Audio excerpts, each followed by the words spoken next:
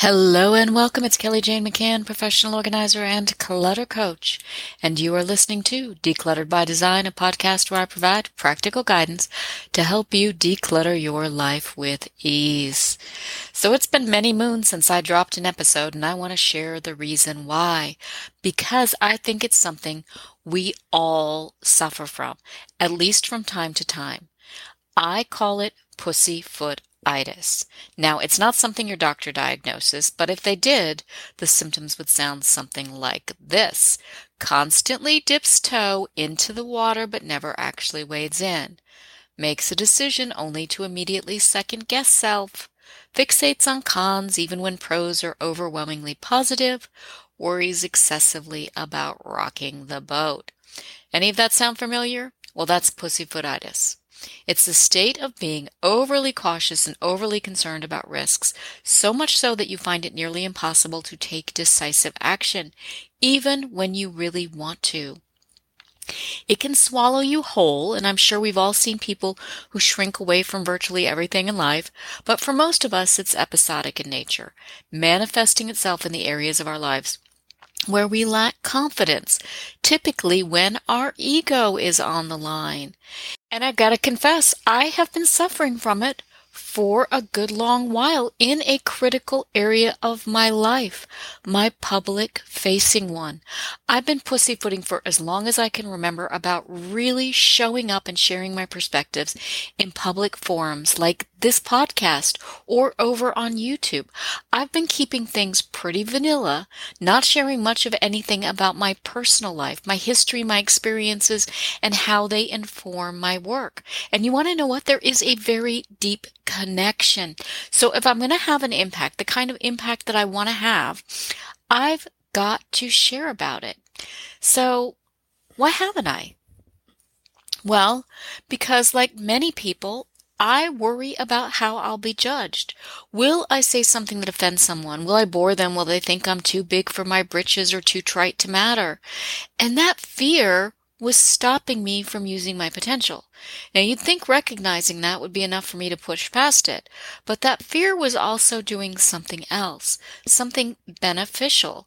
It was protecting me from all the things I worried about. As long as I maintained the status quo, kept filtering my thoughts and diluting my voice, I was safe. And safe is good, right? Well, if you're someone who is content to live with pussyfootitis, then sure.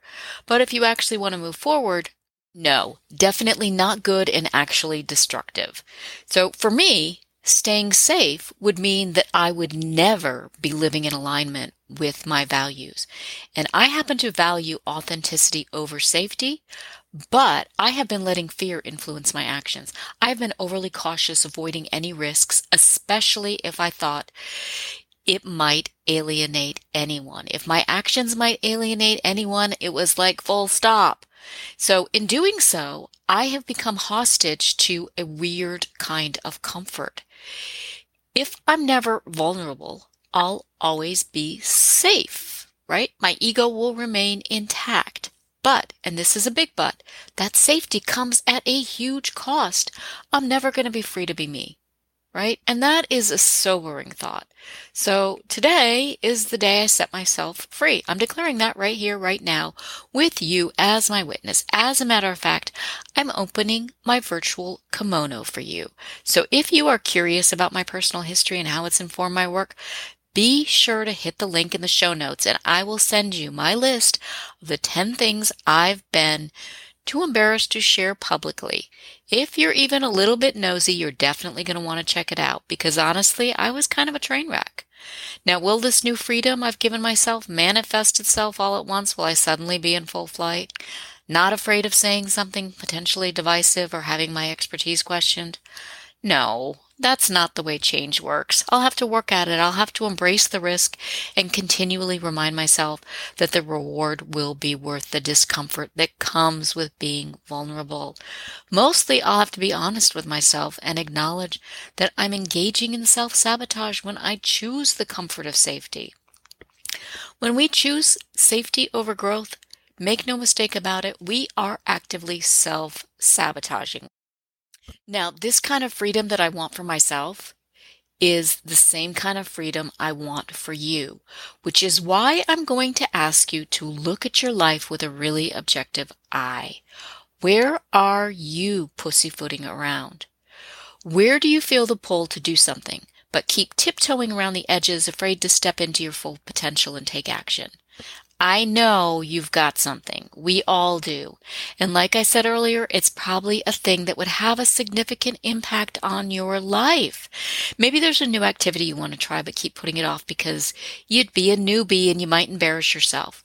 Perhaps you realize you need to set firmer boundaries in your life, but you're worried you'll come across as bitchy. Maybe you need to quit something like a committee or a book club, but you're concerned about disappointing or offending people. Or maybe there's a situation that comes up again and again where you always stifle yourself and don't speak your mind, kind of like I was doing, because people might think you're too full of yourself or too needy. Maybe it's something different, but I know that there is something. I know that there is at least one place that you are pussyfooting around. So let's get past that, shall we? I want to share with you a two-step process that will empower you and provide motivation so that you can take confident action. So I want you to think of something that you are pussyfooting on, and I want you to plug that into the process and play along. So take a second, think about that thing where you're dipping your toe in the water but not going fully in, and get clear on that. If you have to, pause and come back. So once you've got that in your head, let's move into the process. And as we've already established, the reason that you aren't taking action on that thing is that you're afraid of the potential negative consequences. And you see the risk as being greater than the reward. So what we need to do is we need to interrupt that cycle by proving that the reward is greater than the risk and that it's totally worth it. And that risk is something that you can handle, that you can definitely handle. So what we're going to do is we're going to start by mitigating the risk. And to do that, we're going to use a kind of inversion thinking. Instead of asking, how can we prevent things from going sideways? We're going to go in the opposite direction and we're going to think of the worst case scenario, the very worst thing that could happen if we take action on that thing. And I don't want you just to think about it. I want you to actually articulate it, to give words to it. Enough words so that you could explain it to a stranger. You want to move beyond what you're feeling, which lives in your head, and move to what the actual situation would be like in the real world. Now, I'm going to take an educated guess that when you begin to contemplate the worst case scenario, it's going to seem like a really big deal. But as you actually begin to give words to it, to articulate it, it's going to seem like something less daunting. And that's because our untamed imaginations often lead us towards catastrophizing, where we make mountains out of molehills. We sort of feel that fear, we internalize it, and give it all the fuel it needs to grow bigger and bigger. We think the sky's falling when the reality is a few rain clouds are rolling in. Now, let's imagine that you're dealing with the situation you just articulated. The very worst thing that could happen has happened. How would you handle it? And you want to know what? I have no doubt you're going to be able to figure out what you do. If you don't believe me, well, you've already proven to me that you're creative, right? If you can come up with the worst case scenario, then you can use that same creativity to come up with solutions. So the idea here is to identify the worst thing that could happen, figure out how you deal with it. If you can deal with the worst thing, which is extremely unlikely to happen, right? Then you can deal with every other potential risk. And let's keep in mind, worst case scenarios, highly unusual, right? They rarely happen. And if it does, you got nothing to fret about it because you've already figured out how you're going to deal with it. So, now that you've tamed the risk, let's move on to the next question. What is the best thing that could happen if you took action? So this is step 2 in the process. Worst thing that can happen, step 1. Step 2, think about the best thing that could happen if you took action? And now this question is powerful because it helps us see what we otherwise wouldn't, that there is reward in taking a risk. You might be thinking, duh, of course there's a reward. I wouldn't want to do it if there wasn't. But here's the thing.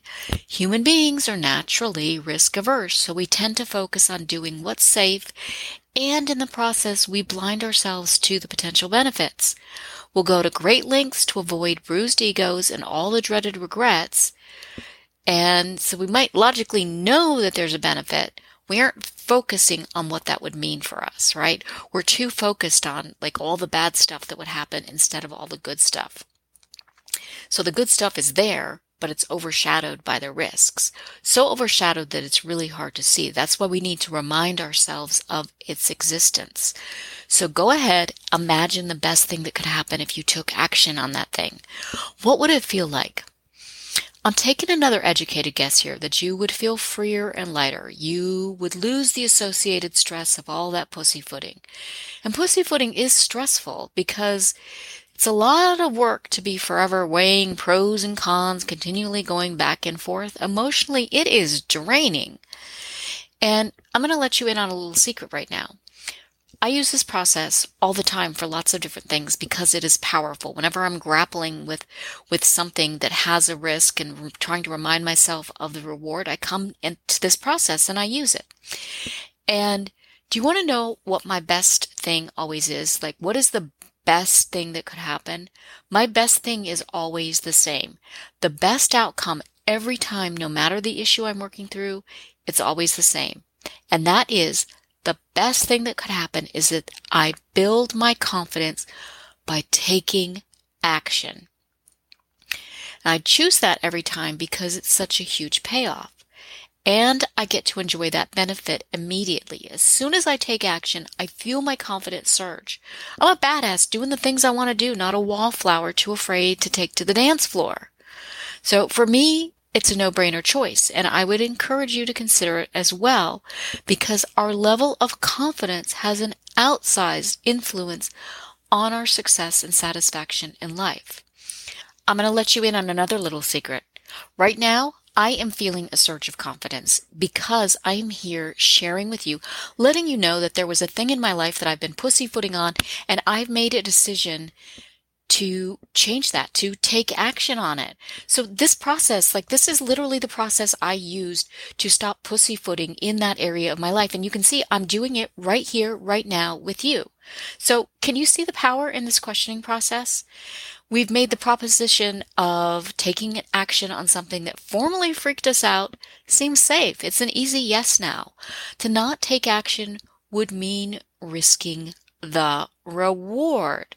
Just 2 questions, and we have created the right environment to take confident action. Kind of miraculous, right? I think so. And here's the beauty of this process. It's simple, it's quick, and you can use it with any decision that's weighing on you. So I really hope you give this process a try, and I would love to know what you think about it.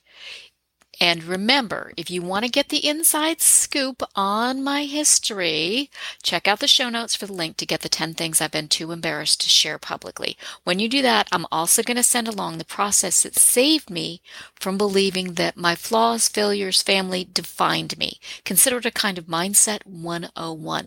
If you've ever thought in coulda, shoulda, woulda terms, you're definitely going to want to get your hands on it. So as always, feedback is welcome, and I will be back next week with another episode because, baby, Decluttered by Design has been rebooted, and I'm here to share with you, and I hope hear from you. So don't be shy.